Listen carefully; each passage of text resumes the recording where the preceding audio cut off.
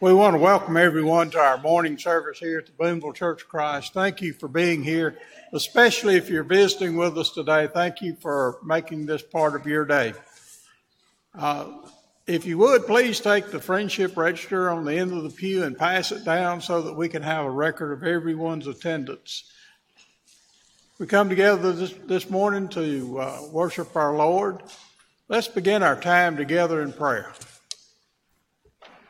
Our Father, thank you for the many blessings that you have bestowed upon us. And Father, we know that sometimes we don't deserve all of the good things that you do for us. We pray that you will be with us and help us to be the kind of people you would have us to be in this community. We pray that we can shed the light of Jesus to the lost and dying world around us.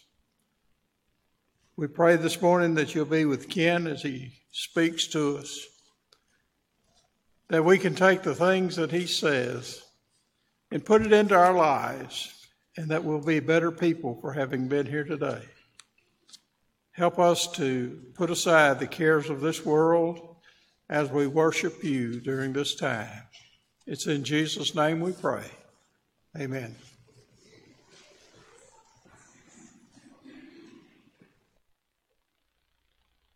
Morning. If you're using your hymnals, you can turn to number 47. Holy, Holy, Holy will be our first song this morning.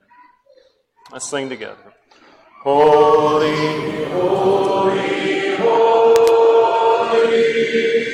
Lord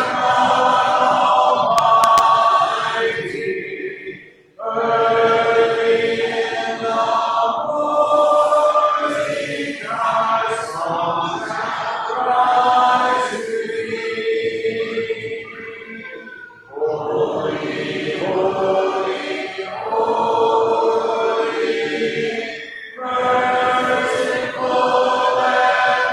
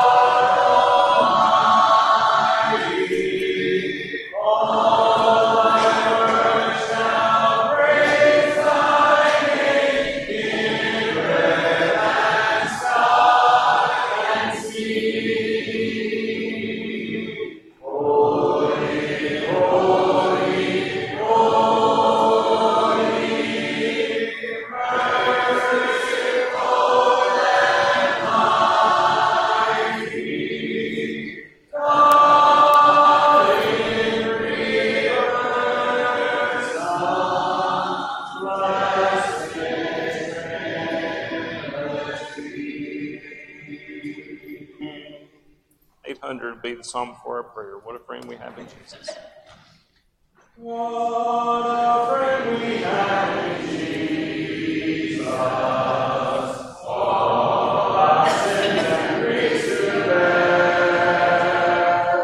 What a privilege to carry everything to God in prayer. What peace we often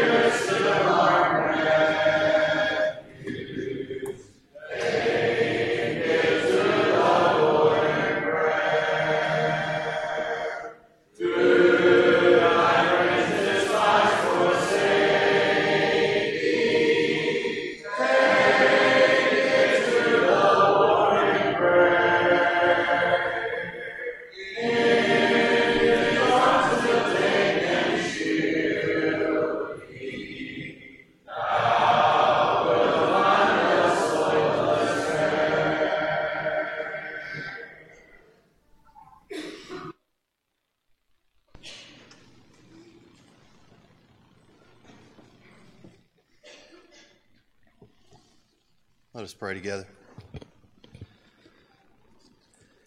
Dear Heavenly Father, we humbly approach your throne this morning. Of course, we want to start by giving you all the praise and glory. And Father, we also want to make sure that we are so thankful for all the wonderful things that you provide us and that you give us every day, especially those spiritual blessings that come through our friend, Jesus Christ. And Father, we are thankful for this moment to be together as your family and the church that meets here in Boonville. And Father, we just pray that everything that we're doing this morning is in spirit and in truth. And Father, we just ask you to be with us as we worship you and that we lift you up and we keep our minds focused on you. And Father, again, we give you all the glory and praise. Father, we do want to mention individuals that need you. We want to lift them up to you this morning, and we're so thankful your hands in every situation, but we want to mention a few by name this morning. I ask you to be with Martha Eaton, be with Mike Bruce, Benji Yates, Ronnie Sarton, Rowan Baker, Justin Moreland, Sterling Phillips, Trent Moore. Please be with the Wade family, Father, in that situation. And then, of course, there's others that have lost loved ones and families that need your comfort, like the Wells family and Dee Worley and her family.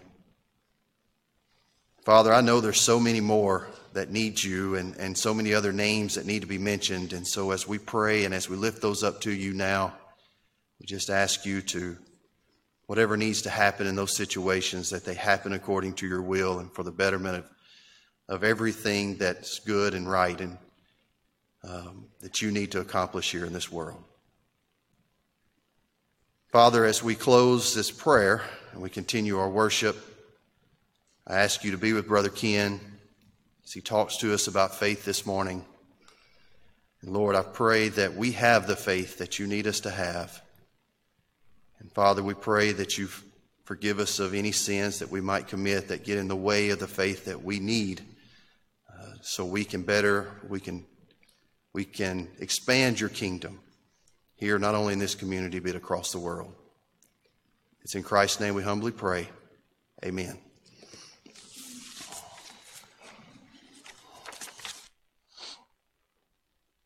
Song of invitation will be number 948. If you'd like to mark your hymnal, 948. Song before our lesson will be "Oh to Be Like Thee," 429. Would you stand with me as we sing this? Oh, to be like thee, blessed Redeemer, this is my constant longing and prayer. Thy Lord, fill all the treasures, Jesus, my perfect likeness to wear. Oh, to be like thee, oh, to be like thee, blessed Redeemer, praise the Lord. Come in thy sweetness, come in thy fullness, and thine own image deep on my heart. For to be like thee, full of compassion, loving, forgiving, tender and kind, helping the helpless, cheering the fainting, singing the wandering, sinner to find. Oh, to be like thee, oh, to be like thee, blessed Redeemer, praise the Lord. Come in thy sweetness, come in thy fullness, and thine own image deep on my heart. Oh, to be like thee, Lord, I am coming, now to receive the anointing divine. All that I am and now I am bringing, Lord, from this moment all shall be thine. Oh, to be like thee, oh, to be like thee, blessed Redeemer, praise the Lord. Come in thy sweetness, come in thy fullness, and thine own image deep on my heart. Sing, please.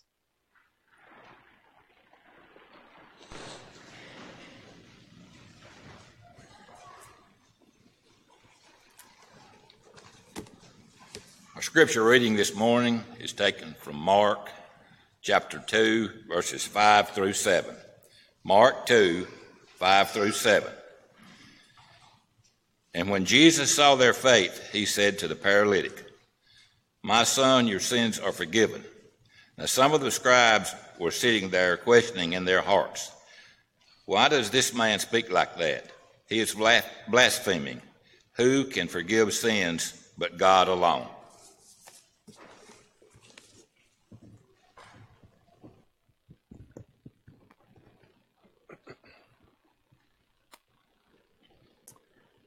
Good morning, everybody. This has been some week. Now, I know that a lot of you went to camp this past week. Congratulations, you survived one of the hottest weeks we've had in a long time. And it's great to see so many of your smiling, attentive, alert faces as you've returned to civilization. And we can only look forward to more weeks like that to come. Also this week, I don't want to say it's the unbelievable, but it's as close to unbelievable in our time, in this society, as a thing could possibly be. And that is that the Supreme Court overturned Roe versus Wade. Can you fathom it? I mean, I'm going to get this right now. I was born in 1964. So I predate that decision by only a little bit. But, you know, that decision has affected my thinking for my whole life. And for the federal government now to be out of the business of aborting babies, and for us to live now in the state of Mississippi, I could not be happier. So for that to have been overturned and for the states to begin to legislate, I guess, that moral issue, it's just an incredible victory. So I want to say it's unbelievable just from the sense of how it's gone for so long, yet it's not unbelievable, really. What have we been praying for so long? What have we hoped for so long? How many sermons have we heard or references made to the deaths that were mounting as a result of abortion? And finally, it just seems like something's going right. And I'm just so very thankful to God for that. So those are great things that have happened this week. But also on Wednesday, Wade Davis went out to walk his dog, which is what he does every day. Took off on the same route that he always takes off on. And yet he didn't return home and hasn't returned. And there's been a huge search undertaken by professional searchers from all over our state with all kinds of high-tech equipment. And they can't find him. I can't imagine what his wife is going through or the family is going through with all the questions that surround that. Brother Wade is a preacher in the North Rienzi Church. I can't imagine what that service is like today with all those uncertainties. So we both rejoice in the good things that have happened, and I don't know if we're set to rejoice or be filled with sorrow, but we're certainly concerned about Brother Davis. So today, I guess undergirding some of that is this matter of our faith. Now, we've been talking about the power of one throughout the year, and it's our intention to go through the rest of this year doing the same thing with the emphasis on some things that stand alone, and faith certainly is one of them. But today specifically, not just a lesson on faith, we want to talk about the power of one kind of faith. Before we start that, we're going to pray that God will bless us in that endeavor, and also, we'll rejoice in the good things, and we will be hopeful in things that are uncertain. Let's pray. Our Father, we are thankful for this time now that we can be assembled together to worship in spirit and in truth. And Father, we pray that our endeavor together in this portion of our worship, the time when we are joining our hearts and minds together in a meditation upon your word, I pray that you'll help me to communicate all these wonderful things that are discovered in this text. But also, Father, I pray for those who hear it that will be able to use it to make a determination today of just exactly what kind of faith it is that they possess. I pray, Father, that we all possess a contagious sort of faith and not one that's been contaminated. Lord, as we assemble today, of course, there are things on our hearts, and we just want to lay them at your feet so that we can be nourished today with your word. But, Father, on the one hand, we just rejoice in the good successes that were made with camp this week, and I'm sure that's probably true of all the weeks, but we're especially affected because so many of our folks went, and so we rejoice and give you glory for the good that was accomplished. We also rejoice that the Supreme Court overturned a ruling that has reigned supreme for so long. And we just pray, Father, that you will continue to right the wrongs that have been done in our country. And I pray that we will draw closer and closer to you through these efforts. And we pray your protection on those who have the courage to take such steps. And thank you for hearing our prayer on that subject.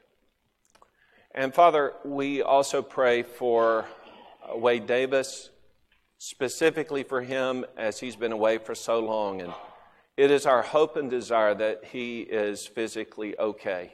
And will be found. But in all things, we resign ourselves to what your will is, because you know better than we. But Father, that's just our will. And we feel confident as your children that you want us to express how we feel about it. But Lord, aside from that, we also pray for his family right now. There's no doubt they're so severely stressed and anxious about it. We pray for his community. We pray for the church. And Lord, help us to have a faith that has feet. Help us to do what it is that we can do in order to be a support and encouragement to this family. Lord, bless us as we filter these things out of our minds and give intention to the study of your word. And thank you for all that you'll accomplish through it today. In Jesus' name, amen. You know this already, that faith is a powerful thing. All of us have faith. We have faith in something. Now, our emphasis here would be faith in God, specifically in Jesus. But you know that people who don't even believe in God still have faith in things. They trust, they depend. Today I want to stress the fact that as regards the power of one faith, you will possess either one of two kinds of faith. That would either be a contagious sort of faith, which is a faith that multiplies itself. Not only does it dwell within you, but its effect is so powerfully good that it influences the people around you and makes for a better world. Either you have that contagious sort of faith, or you have what I would call a contaminated faith. That is a faith that is in rejection of the truth. And even though it may believe part of the truth, it is so self-absorbed that it would reject it. And its influence on the world is divisive in the sense that instead of building up, it begins to tear down incrementally. So that the effect that you have as a contaminated carrier of faith, that will have an evil effect on the world. Today is going to be a simple exercise for us, taken as a reflection on Mark chapter 2, to determine for ourselves whether it is that we possess a contagious or a contaminated faith, whether it is that we're involved in multiplying or we are involved in dividing. Now again, I'll remind you that a contagious faith is one that multiplies. The text says, and again he entered Capernaum after some days, and it was heard that he was in the house. Immediately, many gathered together. So many, so the text says, that they could not receive anymore, not even near the door. And he, that is Jesus, preached the word. Then they came to him, bringing a paralytic who was carried by 4 men. And when they could not come near him because of the crowd, they went on the roof and uncovered it. So when they had broken through, they let down the bed on which the paralytic was lying. And when Jesus saw their faith, he said to the paralytic, "Son, your sins are forgiven you." I want you to just soak in the moment. And I hope as you were reading that, or as you heard me describe that for you, that an image came to your mind, because that's the purpose of a narrative, to simply describe the events as they unfold so that you can develop a mental picture of what is happening. And I'll just tell you, every time I read through that, I get this smile within myself, trying to imagine just exactly what that must have been like.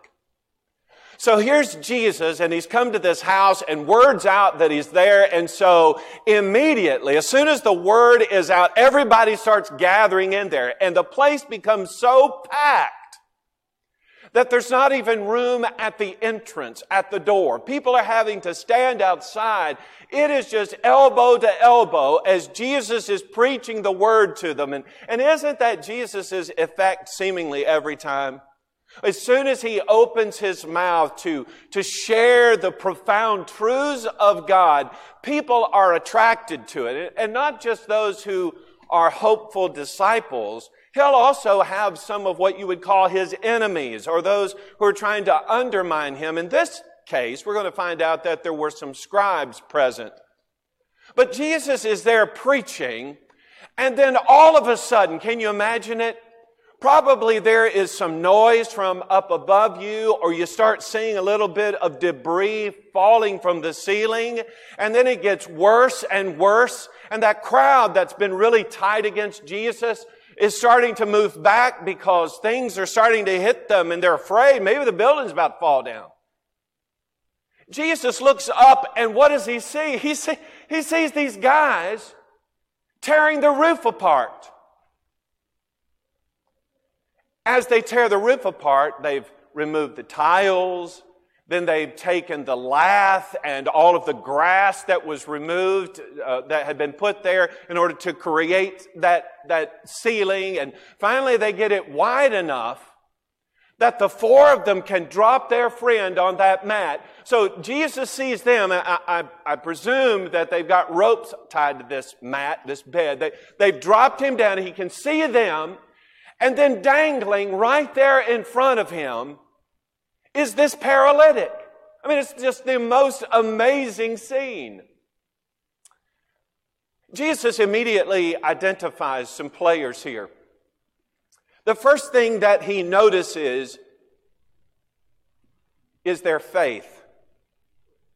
It wasn't that they wore these Christian-themed t-shirts that said, we overcome by faith or something like that. Their faith was evidenced by their actions. Jesus saw their faith. The love and the determination that they had was evident as they had dropped their friend into Jesus' presence. I think it's pretty astounding when you think about the kind of commitment on the part of those men of faith that was on display right there. Here are some people who love and are dedicated to a friend, so much so that they go to some great lengths in order to see to the very possibility that their friend who has been infirmed for who knows how long can find some kind of relief. And I don't know if you've experienced paralysis yourself, or you've been around someone who has been paralyzed, but I'm telling you, it is a plight many people believe that's worse than death. To have a desire to move and to reach and to feel and to experience, and that having been removed to you is a terrible experience to live through. But here are these friends who have taken up the cause. They take up this cause because they believe that Jesus can do something about it. And here is how strongly they believe this. They believe it so strongly that they're willing to rip the roof off of a place in order to see that their friend has exposure to Jesus, whom they confidently believe will be able to heal him. But not only do they have faith in him, they are determined, aren't they? Now, I don't know if you remember the design of many of these homes at the time, but it went something like this. Most places had a flat roof on them. You didn't have room inside for a stairway. They weren't that architecturally advanced. So oftentimes, the stairway that leads to the roof was actually on the outside of the house. And that makes sense, right? There were so many people in that house, you couldn't even go through the door. So these friends have carried their paralyzed friend for however long. Now they're going to manipulate with their steps very carefully to carry their friend up to the top of that roof. And when they get there, then they're going to have to determine kind of the general vicinity of where Jesus is below, of where he is, and begin to tear that thing apart. We don't care what, but we're going to get to see Jesus. And they are effective. But there are also those people who are not the kind of friends who look at a situation like this. And I don't know if this is you or not. I've found myself behaving this way before. Someone in a situation, you don't really know what to do except pray for them, and you just voice it, right? I'm praying for you. How many times on a text or in a response to Facebook, all you know to do is to say, well, I'm praying for you. I've had someone say recently, somebody told me, well, all I know to do is pray. And we say in response, well, that's the very best thing that I could do. I could be praying for you. Yeah, that's great. But these four friends were not among the group of folks who just simply say, out of a knee-jerk reaction to just about every tragedy that comes along, and deep out of their hearts, certainly feeling it, oh, I want to pray for you. These are not those friends. These are not the friends who just pat on the back and say, I hope everything goes okay. I'll be praying for you. These are the friends who put feet to their prayers. Who said, not only do I care enough to pray for you, but friend, I'm going to take you where you can find healing. I'm going to do something proactively to see to it that you don't stay this way. And then not only did they have that absolute confidence, but when they showed up, you know how it is. Got every good intention of doing the right thing, but oh no, circumstances are such, I'm sorry. We tried everything that we could. We brought you here to Jesus. Oh no. He's so popular and there's so many people and probably a lot of others that need healing like you do. And I tell you what, how about let's just wait and come back tomorrow? That is not what these friends did. These friends loved their paralytic friend so much and had confidence and trust in the fact that Jesus could heal him, that they would not take no for an answer. They decided, you know what, we're going to the front of the line. And they climbed those steps and they dug out that roof and they dropped their friend right there into the presence of Jesus. I tell you, when I read that story, I want to be like that, don't you? I want to have a faith that just explodes, or as I'm trying to describe it, that it is just contagious. Just your faith is so powerful and so strong and so proactive and so determined that it rubs off on everybody else around you. When they see you walking into the room, they know something is about to happen. Man, would I love to have a contagious, powerful faith like that could rip the roof off a building. Oh, for a faith like that. Do you have it? Do you have that contagious sort of faith that will move mountains? That is contagious, not only in the effect of impressing others toward faith, but is never satisfied where you are. Is always striving to grow and grow. In those terms, I think of 2 Peter 1, 5 and following. But also for this very reason, giving all diligence, add to your faith virtue, to virtue knowledge, self-control, perseverance, godliness, brotherly kindness, and to brotherly kindness, love. For if these things are yours and abound, you'll neither be barren nor unfruitful in the knowledge of our Lord Jesus Christ. For he who lacks these things is short-sighted even to blindness, and has forgotten that he was cleansed from his old sins. Therefore be even more diligent to make your call and election sure. For if you do these things, you'll never stumble. For so an entrance will be supplied to you abundantly into the everlasting kingdom of our Lord and Savior Jesus Christ. Peter even says, right here's the key. Just don't let that faith sit dormant. Have that faith growing in every direction. Have a contagious sort of faith. And then the doors of heaven will just open wide for you. I love that.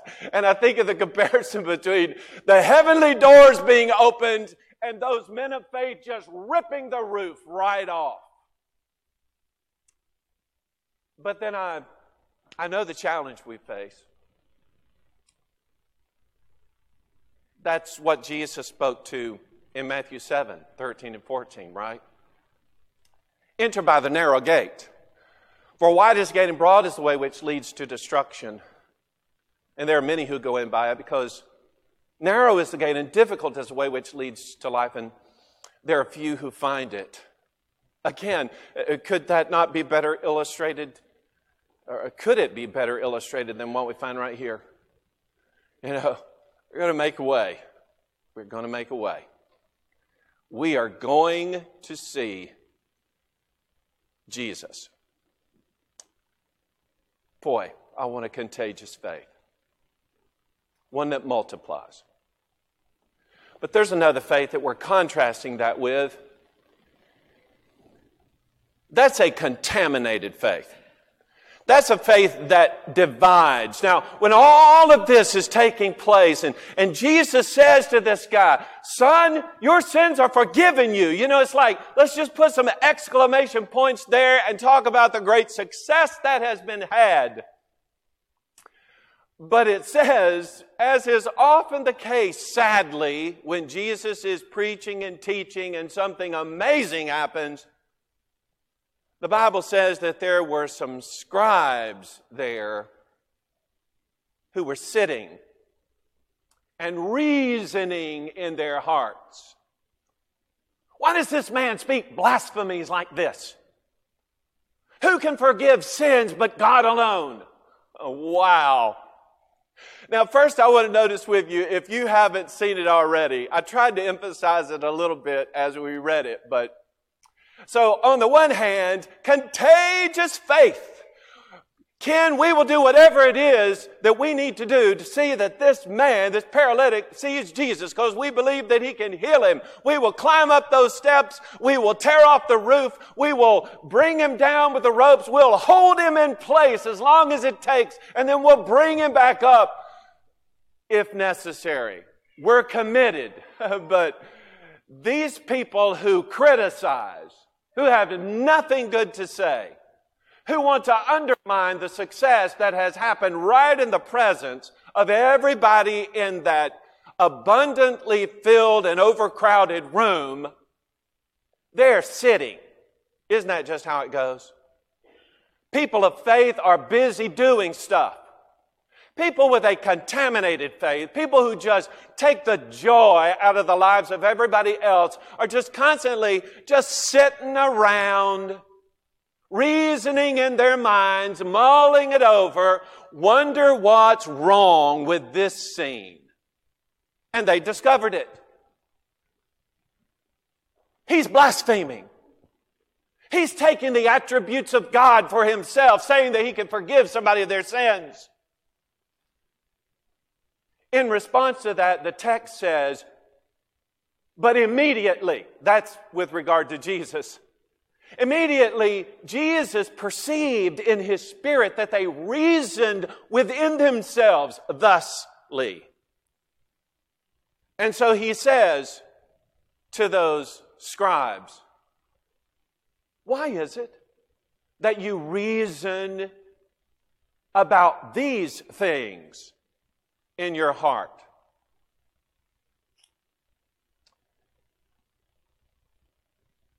Which is easier? To say your sins be forgiven you? or to say, arise, take up your bed and walk. What do you say about that? So in their minds, they have this negativism going, and they're bringing Jesus down. And Jesus says, no, we're not letting this pass. Immediately he responds because he feels the tug on his own spirit. This is not something that we're going to let lie, because the question is regard to his own deity, about who he is. No doubt what he had been preaching had been concerning the kingdom of heaven, and now they're challenging the very foundation of those truths. They essentially are saying, seriously, Jesus, come on, you come in here. They bring down their friend wanting healing, and what you do is you say, your sins are forgiven you. Now, obviously, we can't see if his sins were really forgiven. And he's still lying right there on that mat. So who do you think you are? But Jesus, in response to this, says this interesting phrase, but that you may know that the Son of Man has power on earth to forgive sins. Stop right there. Jesus, in response to their speculation and their accusation, says, okay, I'll give you this. You can't tell if a person's sins are forgiven simply because I said so. That's something that's happening on the inside. That is a spiritual transformation that has happened beyond your purview. You can't see it. But I tell you what I will do. Just as much as I healed the man on the inside, I'm going to heal that man on the outside. So Jesus said to the paralytic, I say to you, arise, take up your mat and go to your house. Immediately, he arose, took up the mat, and went out in the presence of them all, so that all were amazed and glorified God, saying, we never saw anything like this. Jesus, what could you show us? How about I show you what I did to him on the inside by healing him on the outside? And I love that. You know, Jesus tells him simply to arise, to take up his mat, and go to the house. Then in description of it, it's like everybody's pretty much speechless. I can imagine that you could have heard a pin drop if it weren't for all the debris laying around on the ground. And not only did he arise immediately, just as Jesus had said it, but he took up that mat and he went out in the presence of them all. He didn't sneak out the back. He didn't ask the friends to drag him back up to the top. He walked out confidently that Jesus had healed him, the very Son of God, and he marched himself right on home. And when everybody else saw it, they're like, wow, we never saw anything like this before. Woo! What do you think could have happened had those scribes actually listened to what Jesus had said? You notice, they're not listening to him preach the word. They're sitting and reasoning in their minds. They're thinking about how we're going to counteract what Jesus is saying. If they had just stopped to listen to what Jesus is actually saying to them, if they had listened, they probably would have come to understand at least a little bit about how God sees things. And what I mean by that is a reference like Isaiah chapter 1, verse 6. Okay, so let's talk about Israel for a minute. Israel thought they were all that. They were rich. They hadn't been in war in a while. They're comfortable. They feel so blessed. Greatest nation on earth, they would tell you. But God shows what He sees in verse 6. God says that what He saw in Israel was their wounds, their bruises, their putrefied flesh. Ugh. So they think they're all that. Scribes think they're all that. We're sitting, reasoning. What does God really see? God sees what you are on the inside as though it were a physical manifestation. As though you were walking around putting on display what you are in your spirit. Not dressed up in a Sunday suit or a fancy dress, but what you really look like on the inside. As regarded Israel, God said, you look like you're wounded, you're beat up, you're bruised. You are so afflicted that your flesh is rotting. Maybe if they had listened to Jesus, they could have seen where they really were. You know, the rotting flesh and all. And maybe they would have come to realize what Isaiah would later say in that very same chapter. Chapter 1, verse 18. Come, let us reason together, says the Lord. Though your sins be as scarlet, they shall be as white as snow. Though they be red like crimson, they shall be as wool. You might be wounded and bruised and putrefied, but I can change all of that. Jesus had come to change all of that. If only they had listened. If only they had come to repent instead of just to criticize. Isaiah 59 verses 1 and 2, Behold, the Lord's hand is not shortened that he cannot save, nor is his ear heavy that it cannot hear, but your iniquities have separated you from your God, and your sins have hidden his face from you so that he'll not hear. It isn't God's fault, it's our fault, it's our sin, it's our not listening. That very case itself was taking place in the early church, in the very first century.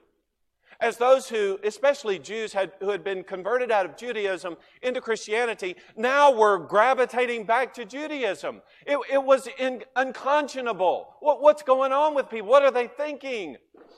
In Hebrews chapter 10, beginning at verse 24, the Hebrews writer says, And let us consider one another in order to stir up love and good works, not forsaking the assembling of ourselves together, as is the manner of some, but exhorting one another. And so much the more as you see the day approaching. For if we sin willfully after we've received the knowledge of the truth, there no longer remains a sacrifice for sin, but a certain fearful expectation of judgment and fiery indignation which will devour the adversaries. Anyone who rejected Moses' law died without mercy on the testimony of 2 or 3 witnesses. Of how much worse punishment do you suppose will he be thought worthy? Who has trampled the Son of God underfoot, counted the blood of the covenant by which he was sanctified a common thing, and insulted the Spirit of grace. For we know him who said, I will repay, says the Lord, and again the Lord will judge his people. It's a fearful thing to fall into the hands of the living God. It's a beautiful thing for someone to drop you into the hands of Jesus and for him to forgive your sins and to remove your physical malady. But it is a fearful thing to fall into the hands of the living God when you have a contaminated, dividing sort of faith. But I will say this, that it is an obedient faith that will result in the salvation that was evidenced here, and actually in this example is evidenced for us even today. I want to go back to verse 5 of this text. When Jesus saw their faith, he saw their faith. They didn't have to say, Jesus, we believe in you. He could see it by their actions. By their actions. Not just a verbal declaration of it, but what it caused them to do. That is what we would call an obedient, active faith. A faith, yes, just like those prayers we talked about a moment ago, that have feet associated with them. A faith that does something. A faith that transcends every other thought to the contrary and goes forward anyway. A kind of faith that says, I want to be with Jesus, and I don't care what the obstacle, I'm going to make my way there, because it is there that I will find the healing that I seek. Okay, so obedient faith in this case resulted in two statements that Jesus made to this paralytic. The first statement was, son, your sins are forgiven you. And the second statement was, arise, take up your bed, and go to your house. You know that for every obedient believer who lives today, every obedient believer who lives today, Jesus says exactly the same thing. If you have an obedient faith, that is a faith that says, I believe that Jesus is the Son of God. I believe it so deeply that I'm ready to act in that obedience and respond to the gospel of Jesus Christ. You know that if you have that obedient faith, what Jesus said to that paralytic is what He says to you today. Son or daughter, your sins are forgiven you. Arise, take up your bed, and go to your house. You say, well, kid, well, that doesn't even make sense. What are you talking about? I'm talking about Romans chapter 6, verses 3 and 4. You get me? Or do you not know that as many of us were baptized into Christ Jesus, were baptized into His death? Therefore, we were buried with Him through baptism into death, that just as Christ was raised from the dead by the glory of the Father, even so we also should walk in newness of life. Watch this now. You obey. Jesus says, okay, you obey, your sins are forgiven you. Sins are forgiven as a result of us rising and going home. But what did we rise up out of? We rose up out of this watery grave of baptism. I obey in my faith, and He buries me. He puts me to death. He washes my sins away. He cleanses my spirit. I literally, physically rise up out of that water. But in the process of that, well nigh unto a miracle has taken place. And that is, I have become forgiven. I wonder today, is your faith contagious? Or is it contaminated?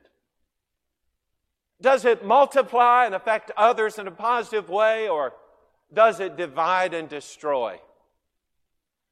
There's an interesting thing that the people, and I'm taking it, including those scribes, the comment that was made when all of this unfolded and that man walked confidently right out of that house. We never saw anything like this. I'll tell you what, I have seen something like it. And most of us have, likely. And that is when that obedient believer is buried in this water like this right here. They die to their sins and they rise up. They rise up a new creature, just as that paralytic rose up and carried his bed out of that house. Today that could be you.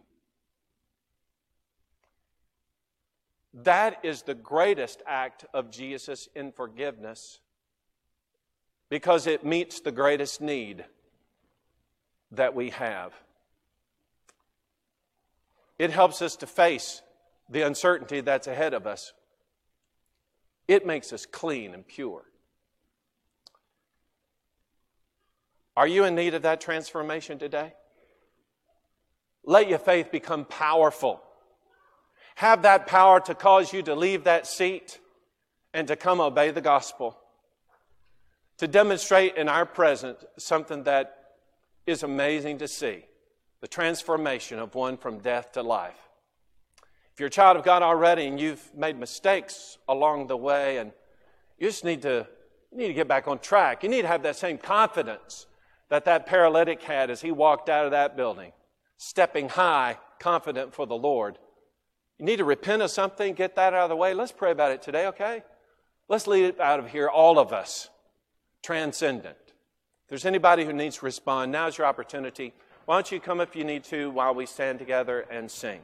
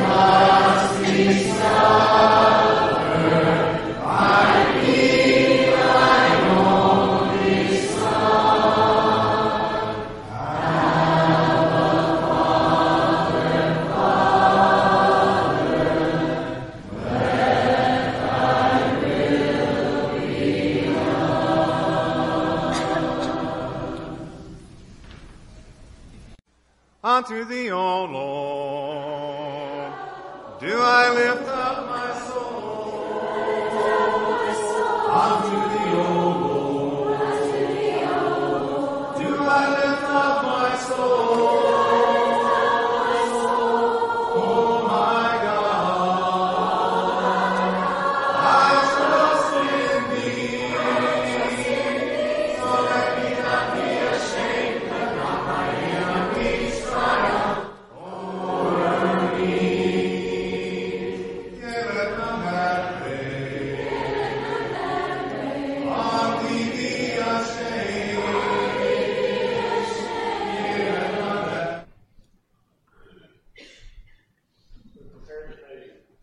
Supper, we'll sing number 315, When I Survey the Wondrous Cross. When I survey the wondrous cross, on which the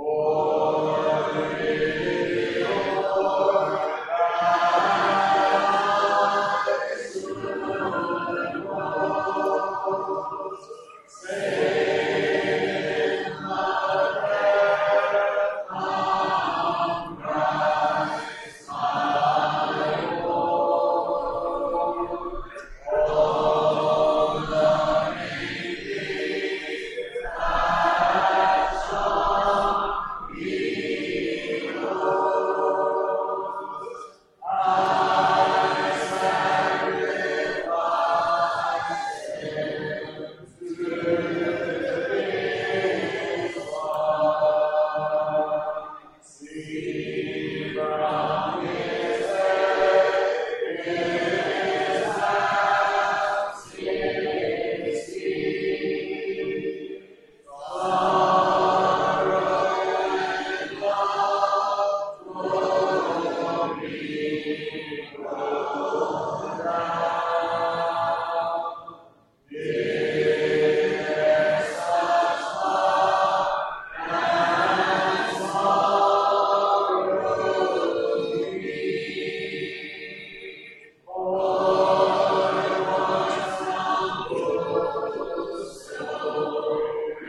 riches gained,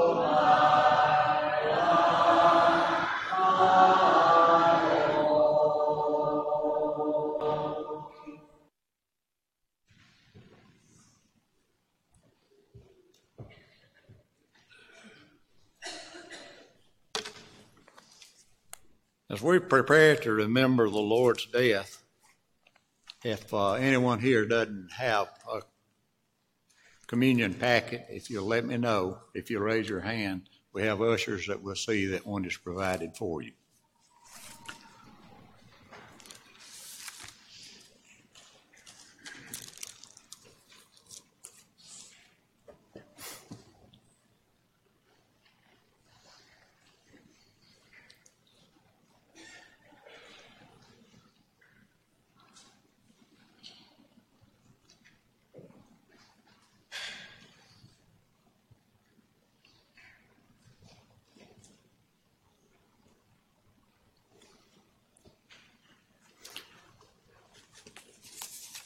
To help prepare our minds to partake of the Lord's Supper, I would like to read a few verses, familiar verses from Isaiah, the 53rd chapter. Of course, it's talking about Jesus and the sacrifice that he would eventually and did make on the cross. So I will begin with verse 10, Isaiah 53. Yet it pleased the Lord to bruise him. He has put him to grief when you make his soul an offering for sin. He shall see his seed, he shall prolong his days, and the pleasure of the Lord shall prosper in his hand. He shall see the labor of his soul and be satisfied. By his knowledge, my soul righteous servant shall justify many, for he shall bear their iniquities. Therefore I will divide him a portion with the great, and he shall divide the spoils with the strong, because he poured out his soul unto death. And he was numbered with the transgressors, and he bore the sins of many, and made intercession for the transgressors. So that's what the Lord has done for us, and so we come together today to remember that. We need to let our minds go back to that sacrifice he made on Calvary's cross for our sins. We were without hope in this world until he was willing and until he did come to this earth and die on Calvary's cross. If you'll bow with me, we'll offer thanks for the bread. Our Heavenly Father, we're thankful for Christ, for his love for us, your love for us, and allowing your only Son to come to this earth to die on Calvary's cross, that we might be made right in your sight through obedience to his will. Be with us as we partake of this bread. Help us to remember the sacrifice that was made there and the opportunities and privileges it affords us. And may we always be grateful for that sacrifice. These things we ask in Christ's name. Amen.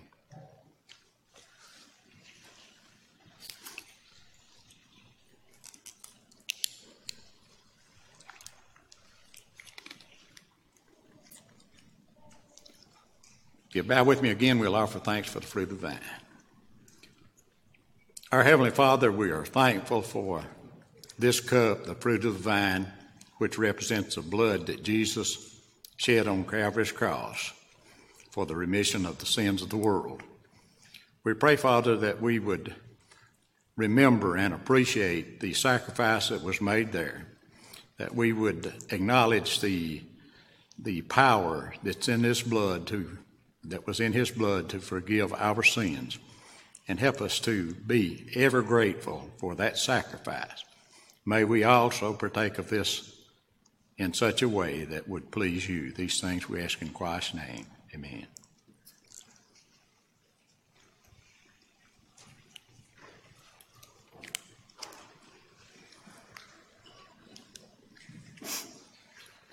That concludes the Lord's Supper. Another act of our worship is our giving. We're instructed to give on the first day of the week as we prospered, as we purposed in our heart. We're to do so with a cheerful attitude. We have several opportunities to forgive here at the building. I think there is a place where you can leave your check as you go out either door. And then if you look behind me here on the screen, you'll see other opportunities for you to give. So if you would bow with me and we'll offer thanks for the blessings God has given us. Our Heavenly Father, we're thankful for this country that we live in. We're thankful for all the blessings that we receive every day. Help us never to forget that we're very fortunate to have the country that we have, to have the privileges and opportunities to work and to earn a living. And as we work and earn that living, we pray, Father, we would consider those that are less fortunate than we, that we would consider those that are lost, that have never heard the gospel, and realize that the funds that we come in possession of are needed to carry the gospel throughout the world. So help us remember that we should be good stewards with all the things that you bless us with, and help us to keep foremost in our minds that the most important thing that we can do with those possessions that you allow us to have for a time is to present your gospel and to provide the gospel to those that have never heard the gospel, and to help those that have heard the gospel to be obedient to it. Go with us as we depart from this place later today. We pray, Father, that you would continue to bless us in every way. These things we ask in Christ's name. Amen.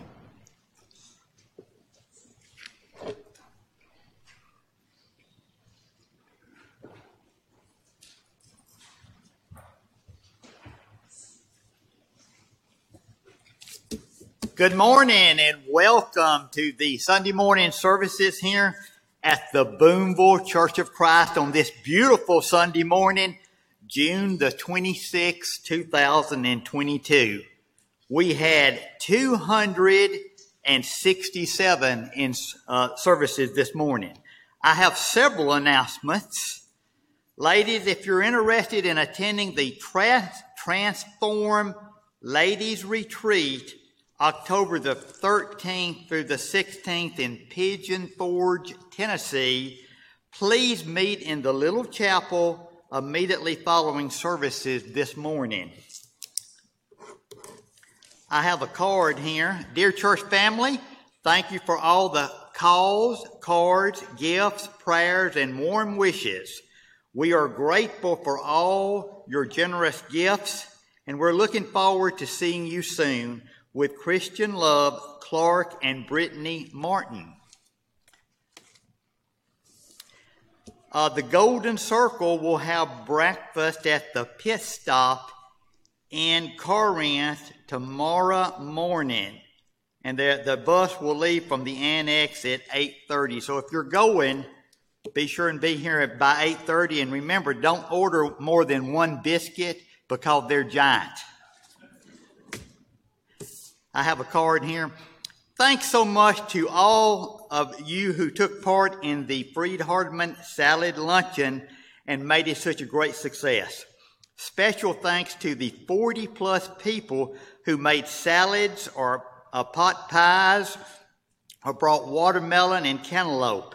And thanks to those who gave money to help buy the ingredients. We also want to thank all who worked in setting up and decorating for the luncheon, and all of those who worked during the luncheon, about 29 people.